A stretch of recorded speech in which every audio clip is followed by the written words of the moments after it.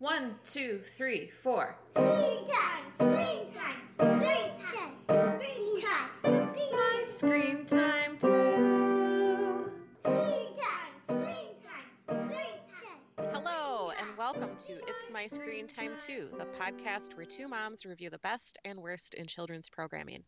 From Netflix reboots and YouTube shorts to Disney classics and Pixar blockbusters. We watch, you listen. Find out what you can tolerate watching for family movie night, what to avoid altogether, and what you'll want to watch alone voluntarily. I'm Deborah. And I'm Katie. I have 3 kids. Tony is 10, and Libby and Nate are almost 7. And I have 2 kids. Jay is 4 and Kenny is about 1.5. Our kids are pretty adorable, aren't they? They are. This is the part in the episode where we both tell a quick story about how awesome or occasionally awful our kids are, because in addition to being witty and incisive pop culture consumers, we're moms too. Deborah, what have your kids done this week that was particularly cute? So this story reflects both poorly on me and well on me, I think. We went to see Frozen 2 because it's holiday movie season. And before we went to the movie, I tried to encourage my kids to take some of their Halloween candy and stuff it in their pockets so they could eat it in the movie theater, because I didn't want to shell out big dollars for rip-off movie theater treats. And they refused because it was against the rules. Such goody two-shoes you're raising. They are rule followers, which is, I feel like I am doing a good job, but also they don't know how to stick it to the man yet, I guess. Yeah. Talk about a reward that's not a reward. Like, way to raise good kids. Now shell out $10 for Sour Patch Kids. This story kind of makes me feel insane, but I swear Kenny said Jay's name for the first time. And I was super excited, and I told everyone about it, and he has not done it since. So I worry I might be losing my mind, but I also am super excited about the way that Kenny's vocabulary is growing. Oh, I love it when babies start talking or start talking a lot more. That's exciting. Yeah. I feel like every day we're getting just something new that actually makes sense, which is fun. Awesome. So moving on to our screen time in the news segment, we read an article from the New York Times that ranked Netflix's 5, they technically have 6, but when the article was published, the 6th wasn't out. So they ranked Netflix's holiday movies. The article is from November 27th, and it's by Elizabeth Vincentelli. I apologize if I'm mispronouncing that. She ranked Netflix's 5 holiday movies in this order. The number 1 was Let It Snow, which neither of us have seen, but is based on some stories by John Green, beloved thanks to his wonderful YouTube channel, Crash Course, of course. Listeners, that's not true. He's beloved for writing a lot of very excellent YA fiction. And it also has Kiernan Shipka in it from Mad Men, who I feel like I owe because I do not watch her series, The Chilling Adventures of Sabrina. Do you watch it? No, I haven't seen it. All right, so this one looks good. It's rated number 1. It's on both of our lists.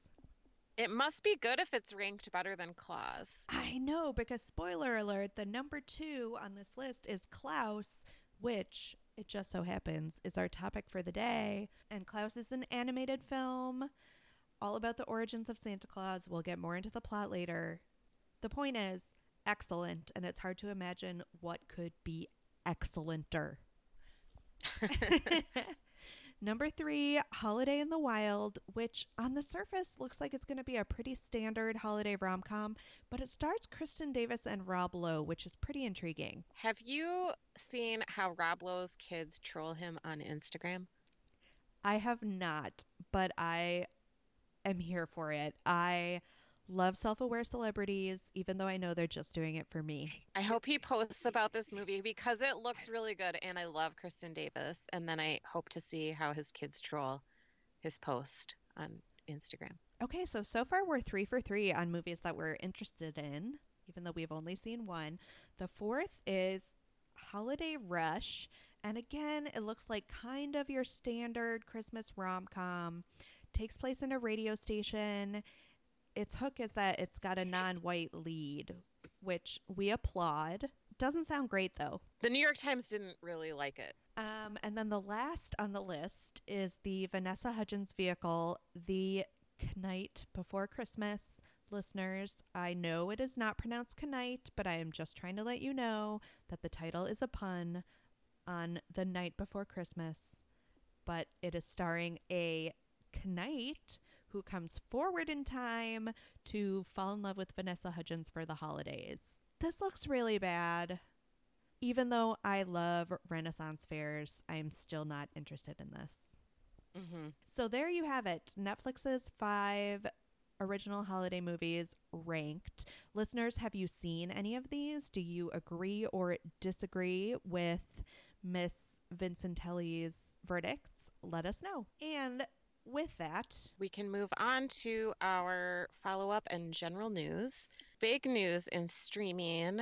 Disney Plus is out, and Katie, you got it. Tell us all about it. I know you guys are probably peeved that we're not immediately reviewing something on Disney Plus, because it's definitely been the big news in kids-related streaming content, and we didn't want to leave you hanging.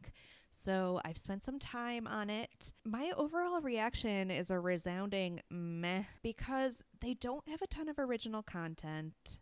Their big push is for this original Star Wars show, which is not for kids. It's called The Mandalorian. I don't know if you've heard of it. It stars an adorable baby Yoda. I've heard only about Baby Yoda. That's all I've heard about Disney Plus, I feel like. So the vast majority of other content is just back catalog stuff. I don't know if you did this with your kids, but we were pretty quick to introduce Jay to the animated classics that we loved growing up, like Aladdin, The Lion King, Beauty and the Beast, Little Mermaid. So we already had those. I wasn't really chomping at the bit for access to any of these other vault properties, nor do I have a huge sense of nostalgia for like the early 90s television movies that they seem to be pushing so hard. I don't know. I look forward to seeing what they will do in the future. To me, it's not there yet, which is weird. Fair enough. You hear about adults like losing entire days just like sitting in front of Disney Plus. I just don't see it, guys. Maybe they don't have a 1.5-year-old. Yeah, that's true. Keeping them on their toes. Listeners, tell us what you're watching on Disney Plus. Prove me wrong. I would love for it to be better than I think it is. So also new out since our last episode is Frozen 2, which I mentioned that I took my cue, and I loved it. If you're going to see a holiday movie in the theater, I think you should see Frozen 2. It's a great continuation of the story. The animation was stunning. The songs were really good, although not quite as catchy as Let It Go. I really liked the soundtrack. Isn't it amazing how it's not Pixar. Isn't it amazing how Disney Animation just consistently ups its game? It is. Like, there's this scene where Elsa conjures up a ice horse and rides it across the ocean, and it's like clearly made out of ice, and then it transitions to like the mane is like ice that's melting, like icicles, and it is like unbelievably beautiful and mind-blowing that they can do that with animation. It's so stunning. I mean, obviously it's kind of fraught to make a sequel. Like, there's a lot to worry about with plot, and you are scared that you're not going to be able to recapture the magic, but you could have just worried about that.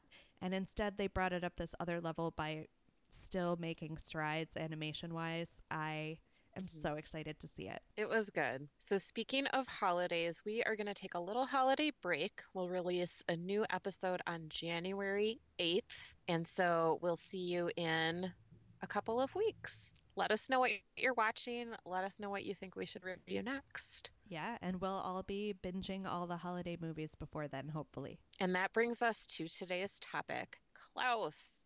Released on Netflix November 8th. It's billed as Netflix's first original animated feature made by the animator who started the Despicable Me franchise and then branched out into his own production company. It's got a star-studded voice cast like Jason Schwartzman, Joan Cusack, Rashida Jones, the guy from Whiplash. And it starts out with Jesper. He's like the main character. He's a louseabout rich kid who's never done anything, but his dad threatens to disinherit him unless he does something worthwhile. And the dad sends him to Smearensburg, which is a very remote northerly outpost where everybody in the town is completely miserable. And Jesper is charged with starting up the post office there, and the dad wants him to process 6,000 letters in a year, or else he's going to lose his inheritance. Jesper meets a teacher who also moved there, and none of the kids were going to school, so she started being like a fishmonger in the schoolhouse. It was kind of just like you could smell the rotten fish in those scenes. At least I could. He also meets this guy who lives way far out in the woods who has a stocked workshop filled with toys that he's built for the children he and his wife were never able to have. And he ends up seeing like this sad picture drawn by a kid in Smearensburg. And so he delivers a toy, and then word spreads, and kids realize that if they write a letter to this Claus figure, he will deliver toys. And so it's all about the origin of Santa Claus and explains all these reasons behind our Santa Claus tradition. And it was really good. I loved it. Obviously, guys, we picked it because it's the holiday season. And if you listened to our holiday episode last year, we were very impressed with Netflix's original Christmas movie, The Christmas Chronicles. So we thought we'd give them another chance. And I think they did even better this time. Mm-hmm. It was really good. What did you think about just the general concept? Well, I think you have to know that I loved this because I love a good origin story, and I also love movies that focus on the process of how things are done. And this did both of those, so I was in it from the beginning. I thought they did a really good job of retelling the Santa origin story while making everything feel relatively organic. A lot of the traditions just, you had that moment of, oh, that's how it happened, but it didn't feel forced, and I loved that about it. Obviously, it's a fantastical concept, but it felt real in a reassuring way. What did you think? I really liked it. I thought it was fitting for the holidays. It's kind of like a reverse of the Grinch. Like the town is filled with horrible, mean-spirited people. The outsider, he had like disingenuous motivations because he's trying to save his own inheritance, but he turns it around. Like he makes a good on it. He ends up like wanting to be in it to change the town for the better. Right. And who doesn't love a good redemption arc? Exactly. Have you ever seen the classic Christmas movie from, I was going to say from our generation, but I think it's even older than that, Santa Claus is Coming to Town? I mean, maybe. I don't know. It's made by the Rankin Bass animators, the same people who did the classic Rudolph the Red-Nosed Reindeer. So it has that feel to it, kind of the stop-motion animation. And it is also a Santa origin story. So prior to watching this, I would say that was what I considered to be like the Christmas movie canon Santa origin story. Sure. About like Kris Kringle as a young man and how he came to be the figure we know today. And as far as I'm concerned, this can replace that in a heartbeat. I found it so much more compelling, so much more emotionally resonant. Yeah, A+. You had a really interesting thought about this movie as a metaphor for how we interact via social media. Do you want to go into that? I sent that to you in a text right before I went to sleep last night. I mean, these people in the village are terrible. They really try to hurt each other. And like there's this scene where this old lady takes like dirty dishwater out and like throws it onto somebody's clean laundry hanging up in their backyard. And it's like a recurring thing she does. I mean, first of all, stop hanging your laundry up in the backyard so she can do this to you. But they're horrible, and they don't realize that it can be better until the kids start acting nice, and then they like follow the kids' example, and they see that their neighbors are just other people. And it seems like when people are online, they can hide behind like anonymity or because they're not talking face to face. And I don't know, I think that the way people lash out at one another on social media sites, this movie reminded me of that because people were just so vicious. But I have to say, I don't think that the children are necessarily changing our social media landscape for the better. So Okay. I guess what I'm saying is we need a social media Klaus to bribe them into being less mean to one another. And then, you know, we can have a flourishing, loving community. The internet can finally fulfill its promise and not be a horrible cesspool. Mm-hmm. What did you think about the look of the show? I know we were just talking about Frozen and how impressed you were with the strides they'd made in animation. This was a much more sort of traditional, what I think of as like traditional for our computer generated animation age. What were your thoughts? I thought it was really good. The setting was very Dickensian. Mm-hmm. And then the animation, it was sort of Wizard of Oz-esque. Like the color palette was really dreary at first. And then it got a little more colorful as the kids' good behavior started to change the town, which I liked. I like it when the setting ties in with everything else. Right. As soon as I read that the creator was also behind the Despicable Me franchise, I was like, oh, heck yes, because you can very much see the similarity. The characters are all drawn with those long, spindly legs and like bulkier upper bodies.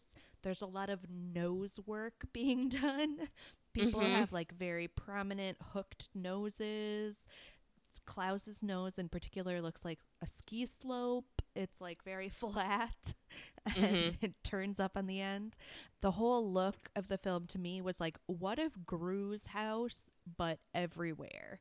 Because you know how there's that scene in Despicable Me where it's like a normal suburban street and then you see Gru's house and it has all these like crooked turrets and everything. That was pretty much the aesthetic for all of Smearensburg.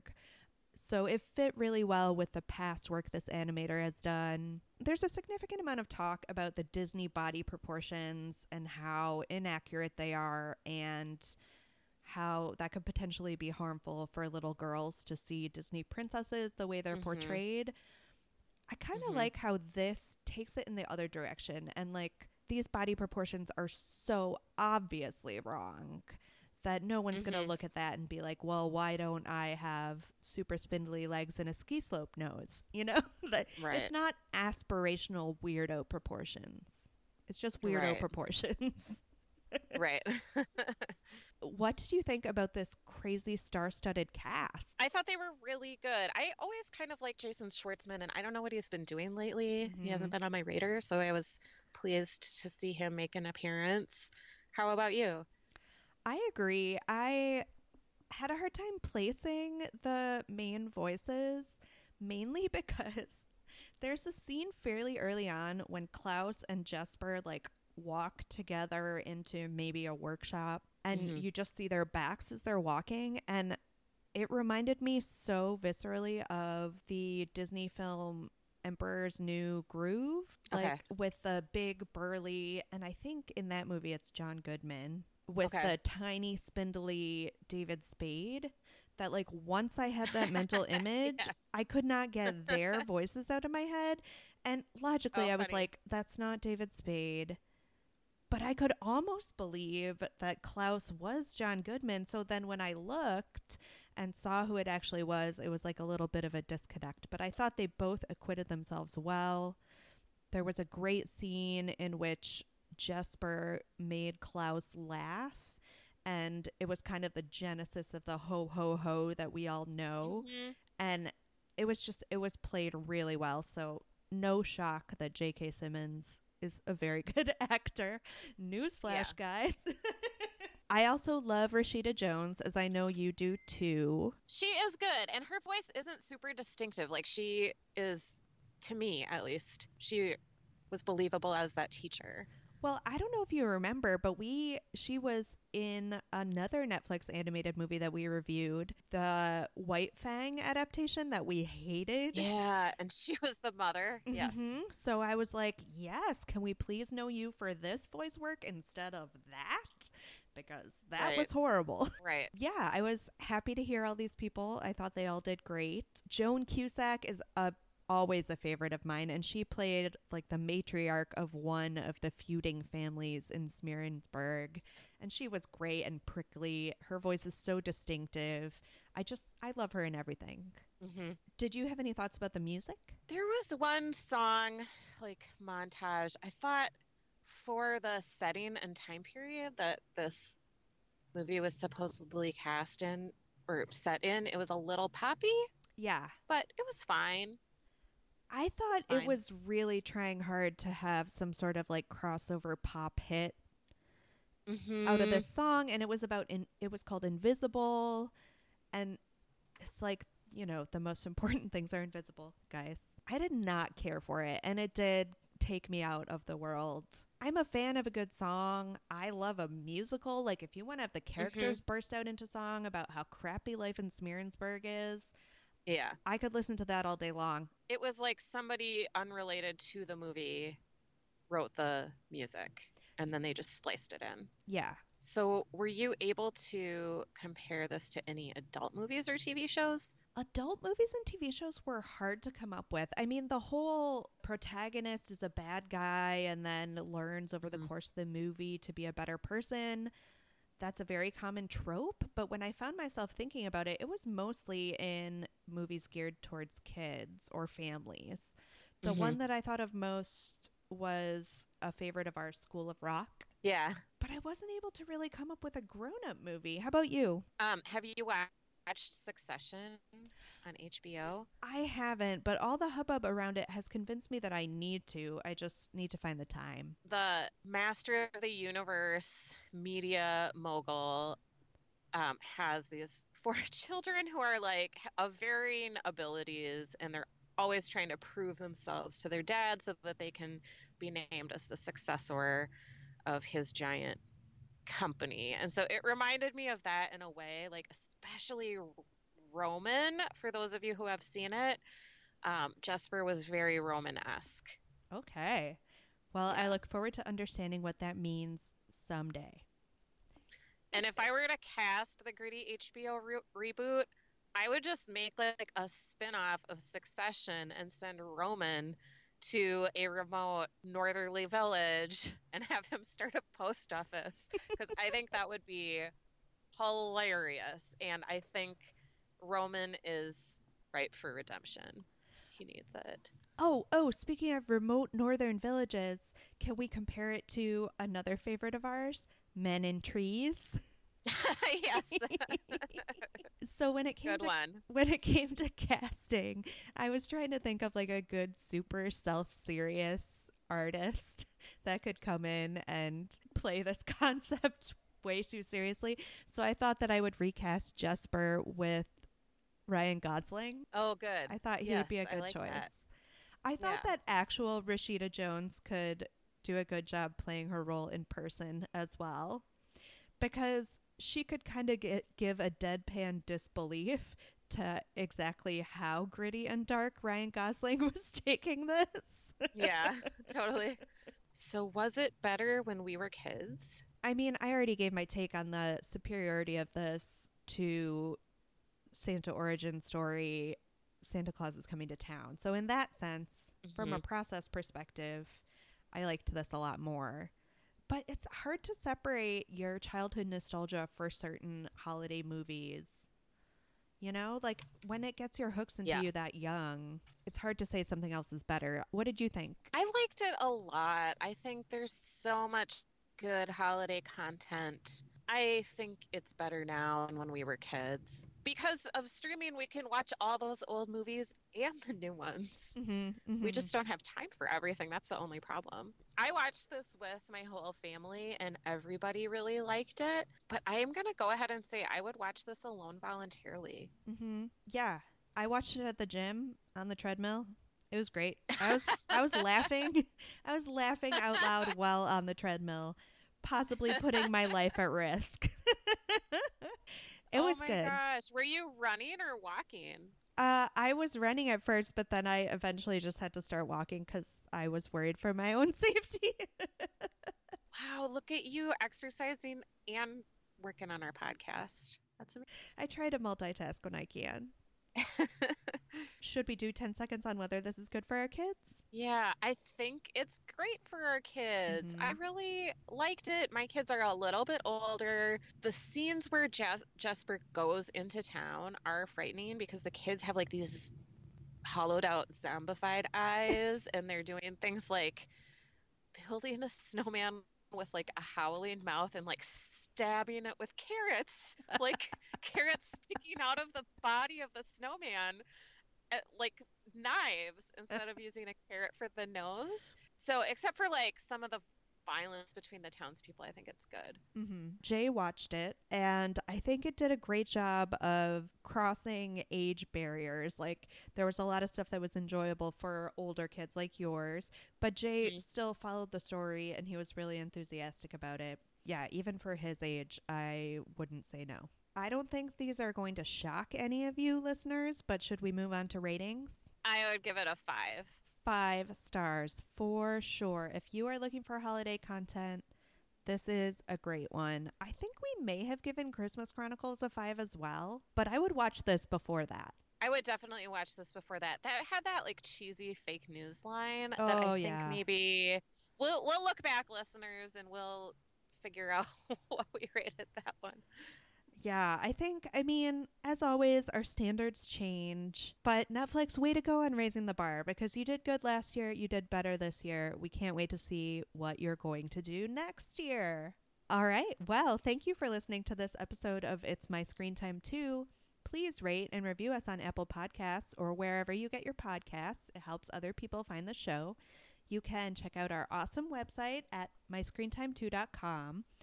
You can also still find us on Facebook to continue the conversation at facebook.com/myscreentime2. That's also where you'll find out what we're covering in our next episode if you want to watch along with us. You can tweet us with show or movie suggestions, article recommendations, or general comments at myscreentime2, or you can email us at myscreentime2@gmail.com. We promise to check that inbox roughly once in a blue moon. Our theme music was composed and performed by Deborah and her adorable children, and our podcast is produced by me, Katie. Tune in next time for more real talk about the movies and TV beloved by kids and tolerated by parents. Bye! Screen time. Bye. Screen time. It's my screen time.